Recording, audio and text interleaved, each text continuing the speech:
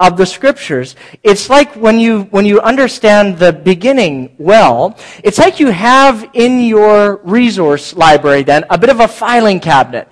And you've got some good labels for things so that when you come across another section of Scripture, you can think, I wonder where does this kind of fit? What's it about? And you can kind of file it in the right drawer appropriately. And if you have a concept and you think, well, what category would this be under? You think, okay, well, Genesis established some of those key categories, so where would I kind of put that? Now, some of you who are students of theology, which is a fancy word for just studying the Scriptures and looking at who God is and how He works in our world, some of you will say, well, Brad, that sounds a lot like a big fancy word called systematic theology. And so are we doing like systematic theology now? Is that what this is all about? And so a bit of a disclaimer. That's kind of what this is, but kind of not. Because part of the challenge that I have with systematic theology is that systematic theology takes the categories themselves and then makes the texts kind of fit backwards into those categories, as opposed to let the text itself define the categories, and then you can file under those categories. Does that make sense as a bit of a distinction for you? Nod your heads if that makes sense for you. Yes? Okay, so kind of systematic theology, but not really. More kind of, we would use the term probably more biblical theology. Let the Bible define and speak for itself, which we've talked a little bit about over the last couple of weeks. So over the past couple of weeks, as we've started off in Genesis, we've gone through Act 1, Scene 1, and we've gone through Act 1, Scene 2. So we've looked a little bit at the creation narrative and the most important words ever spoken in history. In the beginning, God created, or God created the heavens and the earth.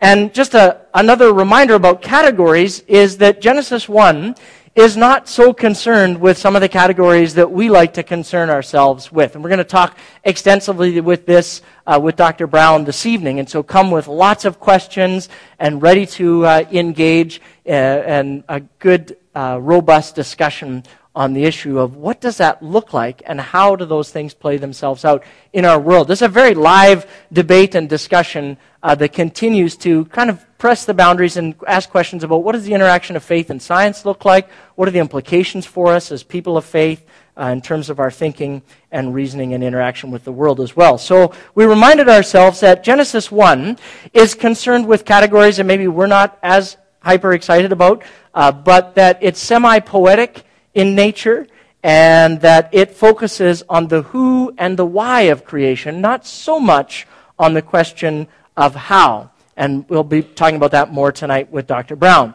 Then in Act 1, Scene 2, in Genesis chapter 2, we have essentially what looks like a second narrative, which is punctuated at the beginning by the text that Pastor Keith preached on last week on rest and on Sabbath rest. And what does that look like?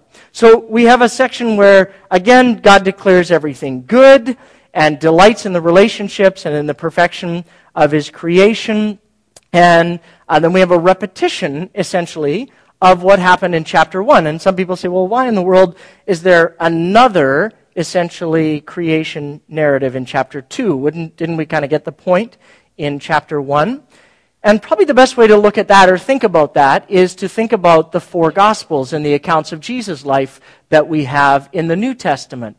Four accounts of a very similar experience, but they each take a unique lens or a unique angle or perspective on what's going on in Jesus' life.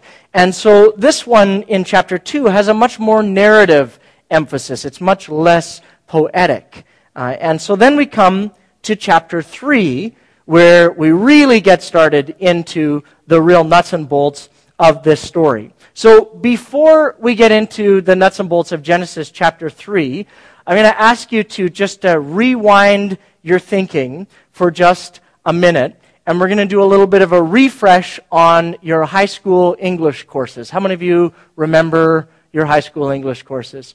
All right, some of you were very studious and diligent and majored in English in high school and university and such. That was not me, so you'll be of profound help to the rest of us, and we can pick your brains on this. So, just a little Q&A then. For those who remember their high school English, what are the elements of a good story that you get taught in high school English? What do you need in order for a good story to kind of unfold? Yeah, Betty. I'm sorry? Absolutely. Some of the basics. Who, what, when, where, why, like just some basic information that would be provided to you as a person who's approaching this story. Yeah, and we get a lot of that in Genesis 1 and 2. What else do you need in order for a good story to unfold? A protagonist and an antagonist. Yep, fancy literary words. We need our characters, and then we need essentially a problem that comes into somehow.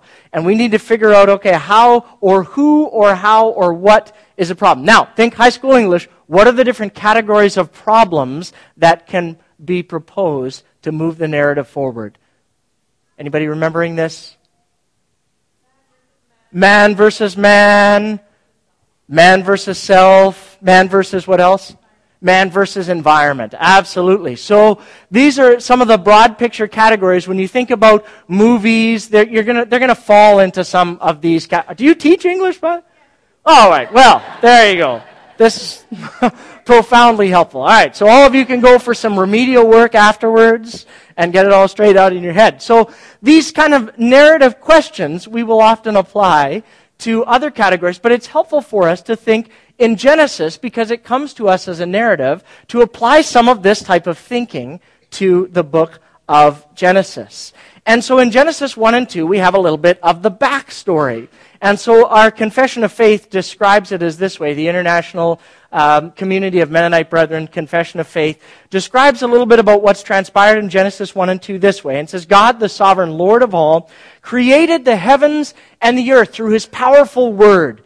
God made humans, male and female, in the image of God to live in fellowship with each other and himself and to be stewards of creation. So that's our backstory. That's the setting. That's some of the questions that you were talking about, Betty, is the who and the what, and all of those things have unfolded for us. And it sounds great, doesn't it? It just sounds very nice and peachy. But the problem is we're missing one of the most important elements of the narrative.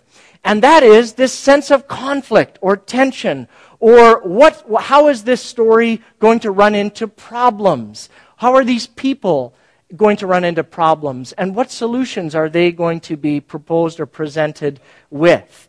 And we know this intuitively and experientially, because if we just look at that and say, that sounds really nice. Oh, we live in the image of God. We live in fellowship with each other to be stewards of creation. We know from our experiences intuitively and from being students of history in the world, that all is not right with our world. That something is profoundly wrong in the world. We know this from our personal lives, from brokenness and hardships and disappointments, people that wrong or that hurt us, and we wrong and hurt other people. We make bad choices in our lives. We experience the consequences of that. And not only that, when you think and broaden your perspective to the rest of the world, we think, well, evil exists in the world, doesn't it? Bad things happen to people. People get sick. Some people get very sick and die. There's cancer. There's war in our world and rumors of war. The natural order of things is coming undone, the fabric of our world in some ways. The Bible talks about Romans chapter 1 and says that it groans in anticipation for being set right at some time in the future. And we have tsunamis that hit southeastern Asia and different parts of the world. We have earthquakes that ravage Haiti. We have flooding in Australia. We have avalanches in our part of the world that take people's lives. And all of these things point to the fact and the reality that something is wrong with the world. That there's a challenge that exists, that the evil exists in our world. And so we need to think clearly and ask questions of how did that come to be? And what are the implications for us in our lives? And the scope and the time that we have together this morning doesn't necessarily allow for a full philosophical treatment of the problem of evil in our world. But the backstory paints a clear picture for us of what it was that God created. And then our natural question coming out of Genesis 2 is, well, then what happened? Because that's not my experience. It doesn't match with it. And so we're invited to ask questions of what happened in our world and what continues to happen in our world. And sometimes I think that skeptics ask better questions than people that grew up with a well-paced understanding of our narrative. I have a friend who's far from God and who asks really, really good questions about the Bible. So she was doing what you would do in Western culture if you encounter a book. Most of us in Western culture would pick up the book. We would flip to the far left-hand side of the book. We would start there. We would begin reading and experiencing the book, and we would kind of move from left to right in the book. So she began to do this, and she read Genesis 1, she read Genesis 2, she read Genesis 3, and then as she read it through, she came to me and she said, in her own words, so pardon the use of a little bit of language this morning, but she says to me, "What the hell, Pastor Brad?" She says, how could somebody eating a freaking, except she didn't use the word freaking, piece of fruit thousands of years ago screw it up so badly for the rest of us? I think it's a pretty good question. If we grew up with the story, we don't ask questions like that. We just think, well, this is how it happens, and this is what things go on. But that's the question that we need to address and understand as we try and wrestle with what's wrong with our world today. And it deserves a really good answer. So let's pray as we dive into God's Word this morning. God, we say thank you for your Word. We say that it's truth and that you have given it to us to guide us, to give us an attitude and an understanding as to how we might think rightly about the world, how we might think rightly about our lives, and how we might rightly think about you as well. And so we pray that as we come to your word as students this morning, that you would teach and instruct us by your Spirit in our dialogues and discussions throughout the course of the morning and throughout our week, and that you would gift us with understanding as to what the implications are for us. In the name of Jesus, your Son, we pray. Amen. Amen. Well, let's dive into our narrative then this morning in the beginning of Genesis chapter 3. I don't know what the headings on your Bible are this morning. Headings obviously weren't in the original text. Also, the little numbers that help us find things really quickly weren't there, so it unfolds as a bit more of a rolling narrative for us. And so it might help us to start actually in what we would label as chapter 2, verse 25, is where this section begins. The man and his wife were both naked, and they felt no shame. Then the serpent was the shrewdest of all of the wild animals that the Lord God had made. One day, he asked the woman, "Did God really say that you must not eat the fruit from any of the trees in the garden?" That's a good question, too. The woman says, "Of course we may eat the fruit from the trees in the garden." She replied, "It's only the fruit from the tree in the middle of the garden that we're not allowed to eat. God said, 'You must not eat it or even touch it. If you do, you will die.'" Now look what God said in chapter 2. God didn't actually say anything about not touching the fruit at all. She's added that in there as a little bit of commentary. Verse 4, "Well, you won't die," the serpent replied to the woman. "God knows that your eyes will be opened as you eat it. You will be like God, knowing both good and evil." Doesn't sound so bad. A little bit more knowledge. Verse 6, the woman was convinced. She saw that the tree was beautiful, and its fruit looked delicious, and she wanted the wisdom that it would give her. So she took some of the fruit, and she ate it. Then she gave some to her husband, who was with her, and he ate it too. Now, before we go any further, it's probably helpful for us to make a couple of mental notes, or if you've got your momentum journal and you want to take notes, on the pages that are provided there for you. It's probably helpful to note in our minds a few things, just like Genesis 1 and 2, that we might be deeply interested in this story, but Genesis 3 doesn't tell us. For example, you'll never see the little phrase anywhere in Genesis 3 that we use as the title for our message today, the fall, anywhere in Genesis chapter 3. Students of theology and of the Bible use that as a nice, handy little catchphrase to help understand and give a bit of a category to what happened next in the story. But really, a fall, when we use that word, quite often we think about it as something that's maybe a little bit more accidental, or could have been prevented through some careful tidying up around the place. And maybe if the situation was different, we might have done something differently. But the word that the text uses in Genesis 3 much more helpfully to help us get a picture of it, a better sense of the word is disobedience. Those who are parents of toddlers will probably understand this language much better. When you read through Genesis 3 and you see the encounter at the end, students of systematic theology would say, yes, that's an accurate representation of the fall. Parents of toddlers would say, Adam and Eve made a very bad choice, which is really what the narrative wants to help us understand. This was an active, disobedient choice made by Adam and by Eve. It wasn't even so much that they were tripped up or tricked accidentally. In fact, the word in verse 1 that is attributed to the serpent is the word shrewd, and that's the same word that's used in our momentum journaling this past week in the book of Proverbs for people who are wise and who are really smart and astute. And so we sometimes will read that and think, oh, shrewd, that means really bad and nasty. But it's actually not the word that's used there at all. Speaking of which, we're actually told in Genesis chapter 3 very, very little about the serpent. It's very tempting for us because we have the other, I don't know, how many pages does your Bible have in it? Thousands? Oh, mine doesn't even have page numbers. Yeah, it's about another 1,000 or so pages. We have the rest of the story.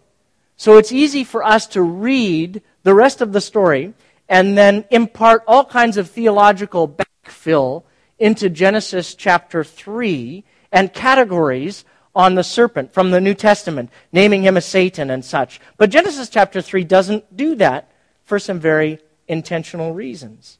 The text doesn't say anything about why the serpent approached the woman. Some would go to 1 Timothy chapter 3 and say, well, maybe she was weaker and more susceptible to his overture. But Genesis chapter 3 doesn't say that. In fact, Genesis chapter 3 verse 6 says quite the opposite, that Adam was right there with her. And we have this image sometimes in our mind of Eve standing by a tree and a snake kind of coming around, and this wicked snake is standing alone and trying to trick Eve into eating this fruit. But all of the pronouns in the text in Genesis chapter 3 are plural. And chapter 3 verse 6 says that Adam was right there with her the whole time. And yet he's completely silent the entire experience. Now, to be sure, this is an open narrative for us. And so the pronouns give us an indication for us that, and it was one of the questions, good questions, that got asked a couple of weeks ago on our Twitter feed and when we were live for Q&A. We asked, well, are Adam and Eve real people, or do we just understand them typologically as the first representatives of the human race? But the pronouns here give us indicators that they are real human beings and not merely typological metaphors to explain the presence of evil. In fact, we can draw a lot of conclusions and applications from Genesis chapter 3, just similar to Genesis chapter 1 and chapter 2. We have to be careful, though, which conclusions that we draw, because it's a portrayal of events as opposed to what we often look for in narratives is we want specific timelines for things. And so this also helps us understand that there's an emphasis on the key players, but that it is meant to understand that there's all kinds of detail that we would love to know, but the text doesn't tell us. For example, where was this garden? We don't know. We know 2 of the rivers that are mentioned in Genesis chapter 2. We don't know the other 2. Another question that we would love to know the answer to, and we provide ourselves with it in imagery all of the time, is what was a tree like? Did it glow? Was there like a light force, light field around it or something? Was it a special tree? Did it look different? What kind of fruit was it? Was it an apple? Was it a pomegranate? We don't know. The text doesn't say. So perhaps let's turn our attention from the things that we don't know or that we read into the text to the things that we do know from the text and the things that we can learn. And so just like Genesis chapter 1 and chapter 2, we want to ask ourselves a little bit about what is the author trying to say to us to understand a little bit more about the narrative. And we talked about this last week and the week before, but Genesis is written to help us understand the way in which the world is. It's an explanation or a worldview document to try and anchor things in our mind so that when we look at our world, we have a right understanding of the way that things are. And so the question again is, what happened to this perfect, idyllic world that God created and named as good? And the narrative unfolds like any good drama does. There's tension as the opportunity presents itself. And we would use language probably to describe that of temptation. And so we want to look a little bit at that. And in Genesis, we do learn a good bit about how that unfolds, both for the first human ancestors and for us. So let's talk a little bit about what do we learn about temptation from Genesis chapter 3, and particularly the first 7 verses. One of the first things that we would note is that temptation can only exist for us in a world where choice exists for us. Henry Ford once famously said of his cars, "They come in any color you like, so long as it's black." If a black car is the only possible outcome, I don't actually have the opportunity to be tempted by another color choice, say a pink car of some kind. That category simply doesn't exist for me to have a choice for. And so one of the things that we learn about Genesis, particularly about our world in Genesis 3, is that God could have set up our world in any way that He chose. We're to understand from Genesis 1 and 2, He's the sovereign creator of all that was. He spoke things into existence by His power and might. It was His deal, start to finish. He got no input from anyone else as to how the world should be set up. And He could have chosen to set it up in any way that He wanted. But we know that He set it up to give them a choice. And God could have made us robots, could have created humanity to mindlessly do His bidding, but Genesis chapter 1 and 2 says that God wanted to make humanity in a particular way and to shape them in a particular way. And the words that are used is, let us make them in our own image.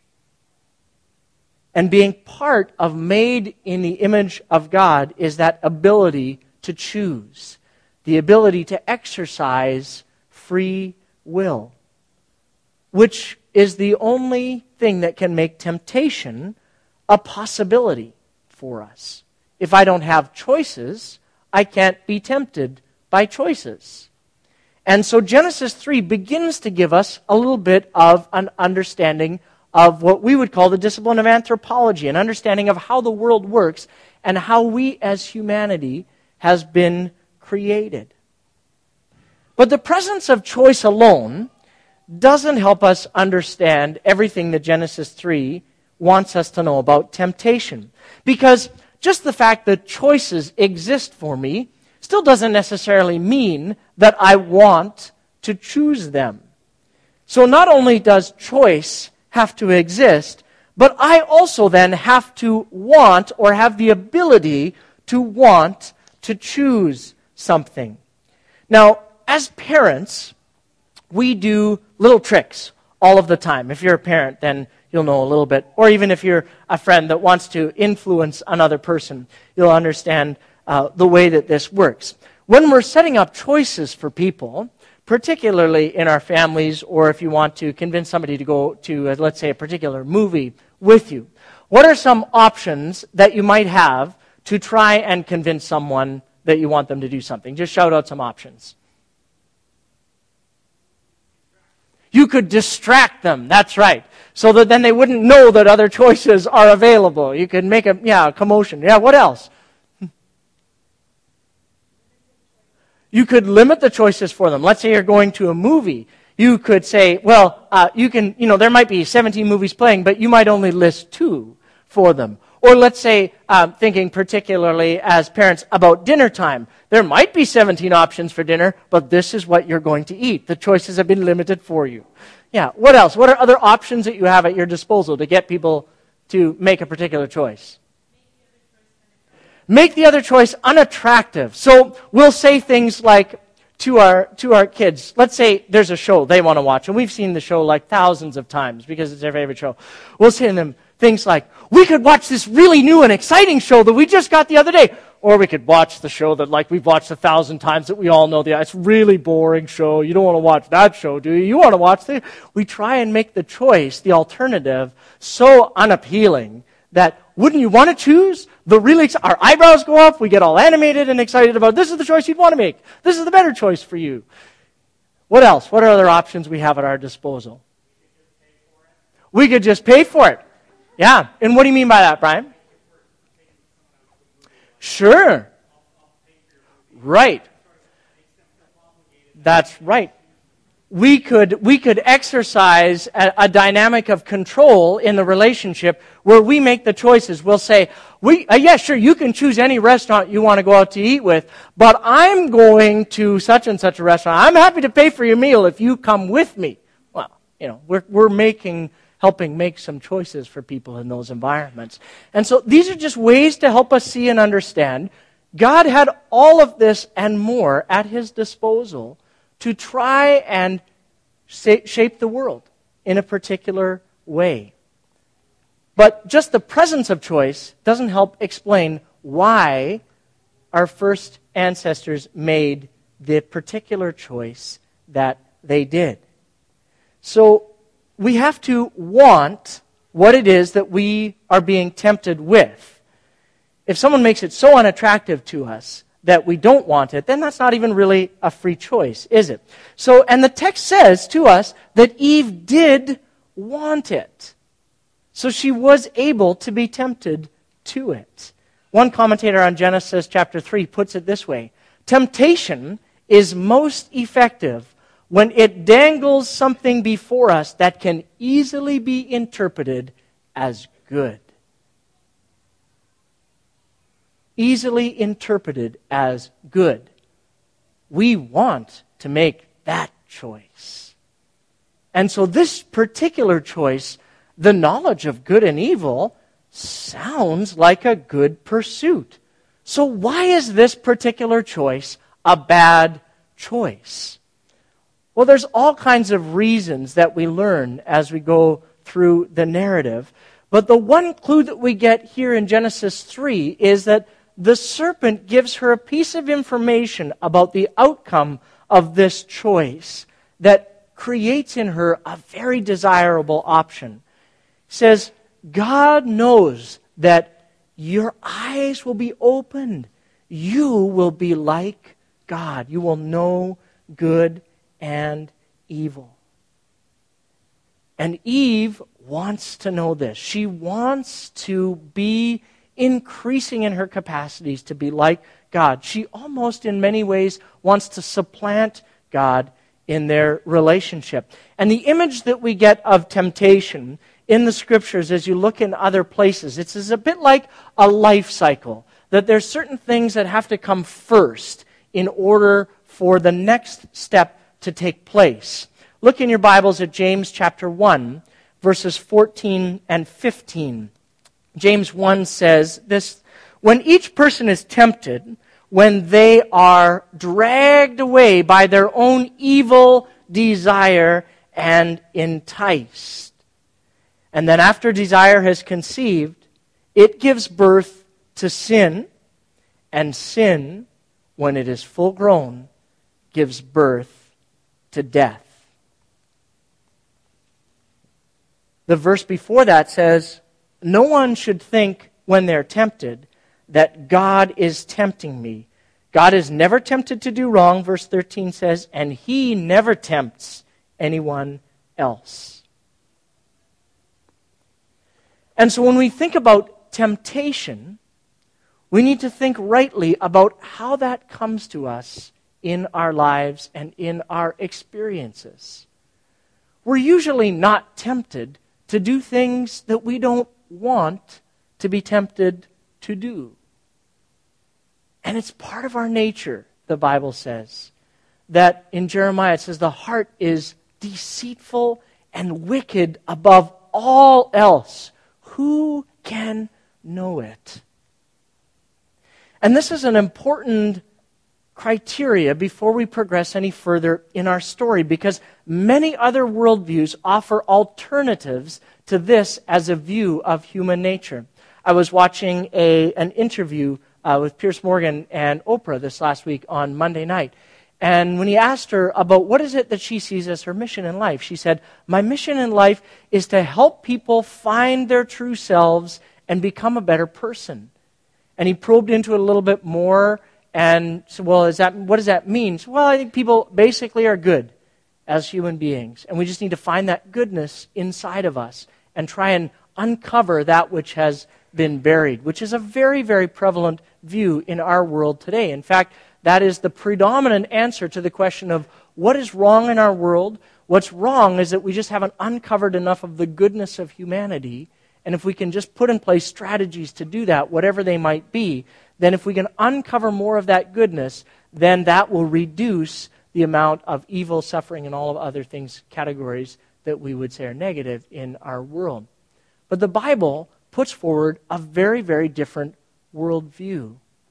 And it says that the heart, that the problem and the challenge that we encounter isn't somewhere out there. It's right inside here, inside each and every one of us. To my friend's point, my skeptic friend's question, she said, well, how could this have anything to do with me? And I said, let's just say that the universe got set up, that every person that ever lived from Adam and Eve through to this juncture in history made the right choice. And all of them said, I don't want that tree. No way. I'm going to make a different choice. I said, as you sit here across from me, I would tell you, I would be the one that would make the bad choice. I would be the one that would screw it up for everybody else, if that was even some possibility. I know my heart. I know what goes on in here and in here. And it's not that more goodness needs to be uncovered. It's that there is a whole lot going on in here and in here that is not right. And that my bent is not towards the good.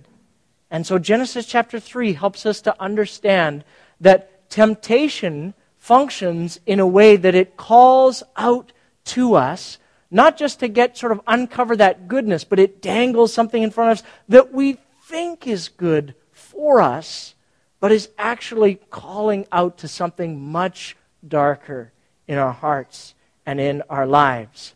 And we see this as we progress in our narrative with the consequences of disobedience and making that choice.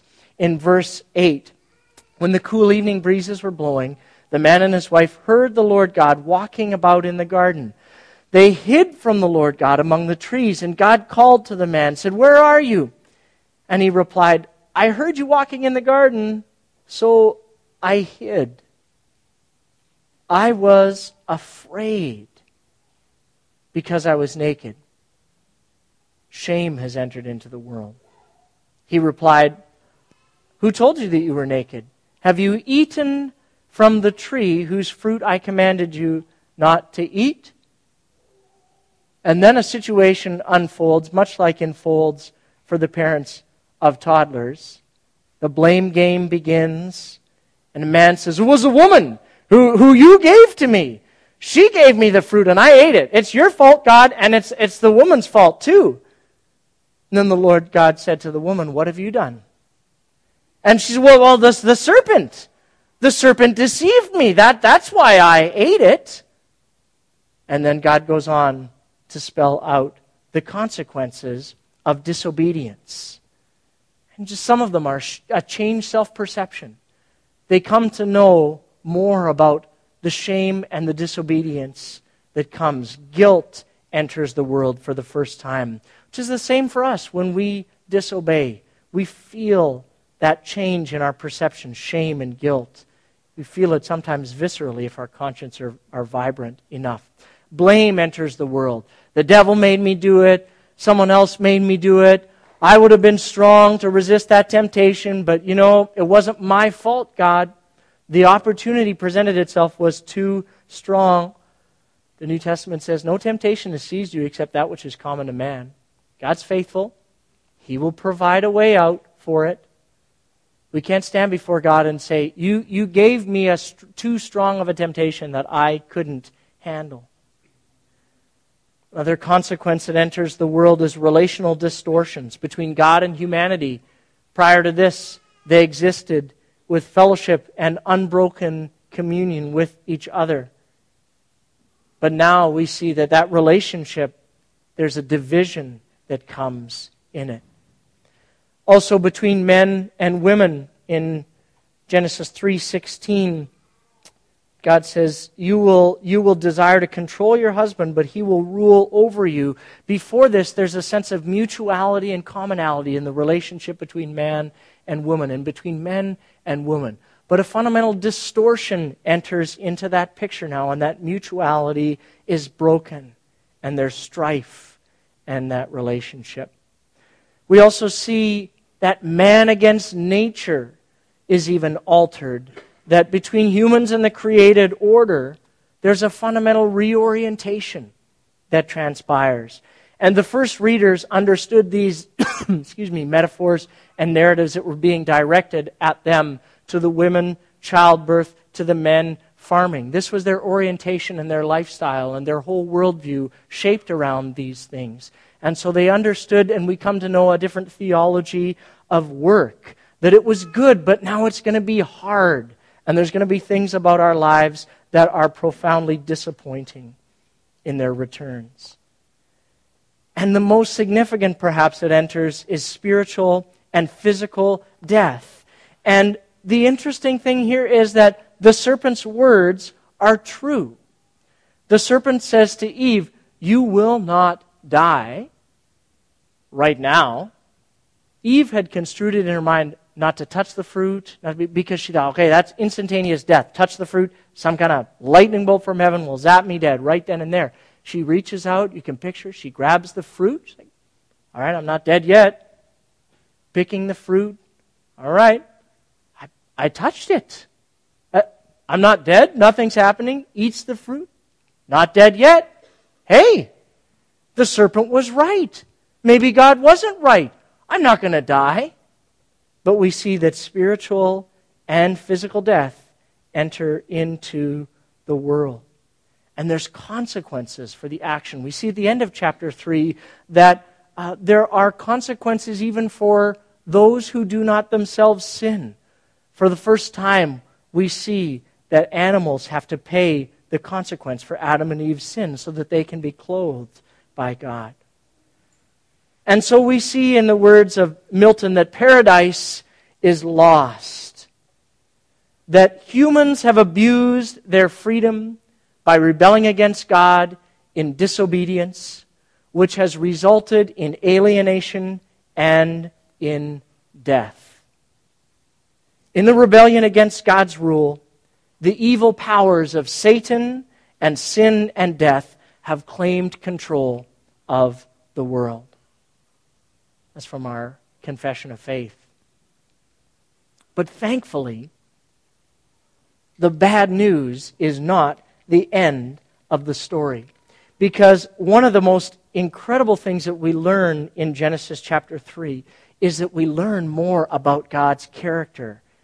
We learn that God is both a provider and a withholder. And this pushes into, for us, some of the category mistakes that we tend to make when we think about God. Because for a lot of us, we tend to overemphasize certain aspects of God's character. And so for a lot of people, when they come to Genesis 3, they look at it and say, God is just mean. I mean, He gave them this tree that they were going to eat from, and if He was truly all-knowing, He knew they were going to eat from it, and He made this rule that then they went and broke, and then He set up punishment for a rule that He knew that they were going to break. How is that even fair? And when we approach the text in that way, we emphasize God as a withholder. But what we're doing is we're upending or forgetting about all of Genesis chapter 1 and chapter 2 that we've just read over and over and over and over again. In Genesis 1 and 2, God is revealed to us as the provider, the one who creates and who provides, who sustains in every good thing. Psalm 84 verse 11 says, "The Lord will withhold no good thing from those who do what is right." And so it's a question of where we place the emphasis. And should we place the emphasis on God putting one tree in the garden from which they could not eat? To that question, we should say no. Genesis chapter 1 and chapter 2 says God is a God of abundance. God is a God of provision. God placed, we don't know how many, but all of the other trees in the garden for them to enjoy. And we can eat of the fruit of any of them. It's not a God of restrictive ogering with lightning bolts ready to zap people when they come down from the sky. God is revealed to us in Genesis 1, 2, and 3 as a God of abundance and provision. The woman overemphasizes God as a withholder. She emphasizes the withholding actions of God. And she distorts the drama of creation, which opens the door for disobedience to her. Because fundamentally, she begins to believe something that is not true about God. She believes that God is keeping something from her to which she is entitled. The same thing happens in your life and in mine. And so we have to ask ourselves the question of what we emphasize. And what we emphasize in our understanding of theology is critically important. Because there are people who start the story here with Genesis chapter 3. And they start the story by saying, you need to understand how horrible you are as a person. And how wretched we are as humans. And how completely depraved we are as humans. All of which is true. But that's not where Genesis starts the redemptive narrative. Genesis starts the narrative, and the biblical narrative begins with a God who gives, who provides, who loves, who cares, who nurtures, who is a God of abundance, and who sets up and gives us the options of choice in our world. But as we move into a time of communion, reflection, and response, one of the questions that Genesis 3 invites us to ask is, how do you see God? How do you see God? What is your fundamental understanding and orientation towards God? Do you see God as primarily an enforcer of rules, a judge who has to make sure that you stay in line? Or do you see God as a God of abundant provision in your life and in mine, in our world, even in the midst of the bad choices that we make? Romans 8:31 and 32 says, what can we say about such wonderful things as these? If God is for us, Who can ever be against us? In the language of abundance, since he did not spare even his own Son, but he gave him up for us all, won't he also give us along with him graciously everything else? The emphasis in Genesis 3, though it is on our disobedience, on our fallenness, on our brokenness, and on how sin has entered our world, still is on God's provision for a way of redemption. That God didn't even spare his own Son. He graciously made a choice to provide for us a way of escape. How do you see God? How do you interact with God in your life and in your encounters with him? And a related question that comes to us from Genesis chapter 3 is, how does God then see you and see me? What's the fundamental orientation or lens through which God looks at the human race post-Genesis 3? Romans chapter 5 gives us some great insight into this. Romans 5, which we'll be teaching on as we move into Easter in the book of Romans, says, yes, the way in which our world has unfolded and the way in which God sees you, Adam's sin brings condemnation for everyone. That's true. It's a right understanding of what happened. That now sin and death has accompanied and is a part of our world and our experience. But Christ's one act of righteousness, speaking of the death of Jesus on the cross, brings a right relationship with God and new life for everyone who embraces it. Because one person disobeyed God, yes, many became sinners. But because one other person, that being Jesus, obeyed God, many will be made righteous. And so the way that God sees you depends and is hinged quite closely on the question of how you see him and what the status of that relationship is. If this morning you're a person who has said yes to God's leadership in your life and his authority, and you have submitted your life and your heart to him, and you desire to walk in relationship with him, and you would see God in those terms, then God says, because of that choice that you have made to accept what Jesus has done for you on the cross, I see you as righteous in my sight. Not right, doing good things all of the time, but even in the midst of all of our sin and fallenness and brokenness, that many will be made righteous because of the work of Jesus on the cross. And it's something that we forget. And so it's why we celebrate communion here at Jericho Ridge and in the Christian tradition around the world. Because this was given to us to remember and solidify in our thinking yet again how God sees you if you've made that decision to be a child of his, to be a follower of Jesus. And maybe you're here this morning and maybe that hasn't been a choice that you have made. And so the question of how you see God then becomes the question to you which you need to answer first and give an account to God. And maybe today in this place for the first time you want to say, you know, I need to change my fundamental orientation to God. I've been thinking about God as this judge in the sky who holds it gavel over my life at every opportunity, waiting to point out where I'm wrong and off base.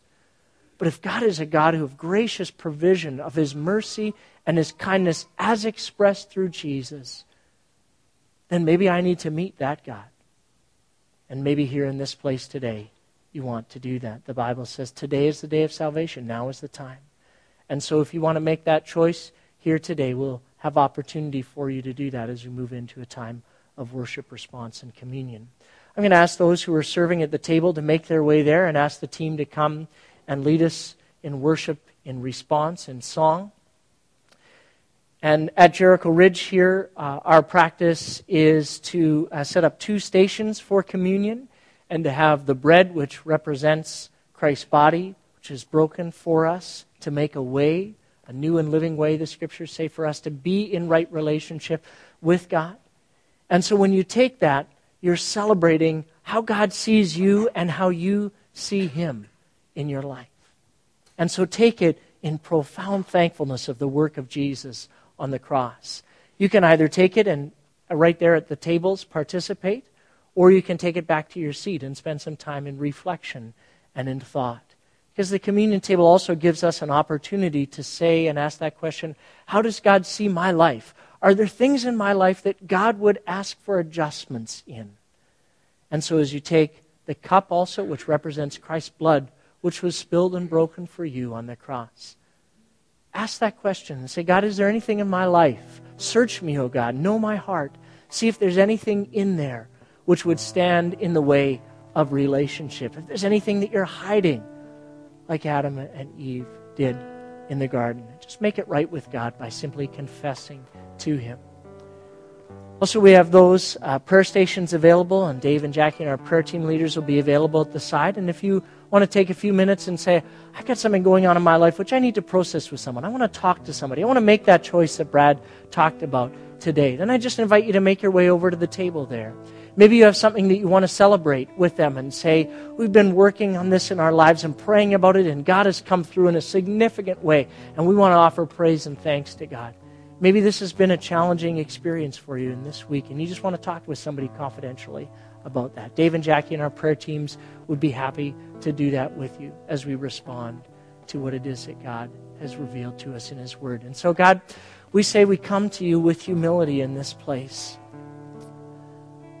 We come and ask you to search our hearts and know us. We come and ask you to reveal yourself to us in a fresh way, God.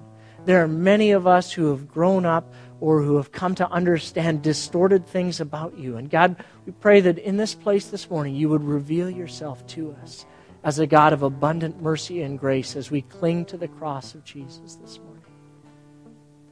And so, Father, we pray that as we drink this cup and as we eat this bread, as we do this as a declaration of hope for the future, and as a declaration of new life celebrated in right relationship with you, that all of the things that have gone wrong with our world may not be put right here, right now, all of our lives and the things that are twisted and distorted and the choices we make, but we cling to the hope of the cross, that one day you will put everything right and you will restore this world to the way in which you designed it. So God, we celebrate and say thank you for that in this place today. And we worship you as Lord and King. In the name of Jesus, your Son, we pray. We say amen. Just invite you whenever you're ready to move to the tables or to move for prayer. You can stand if you'd like as the team leads us in songs of reflection and declaration. You can stay seated. You can kneel, whatever posture you would feel comfortable with. We just invite you to engage at this time.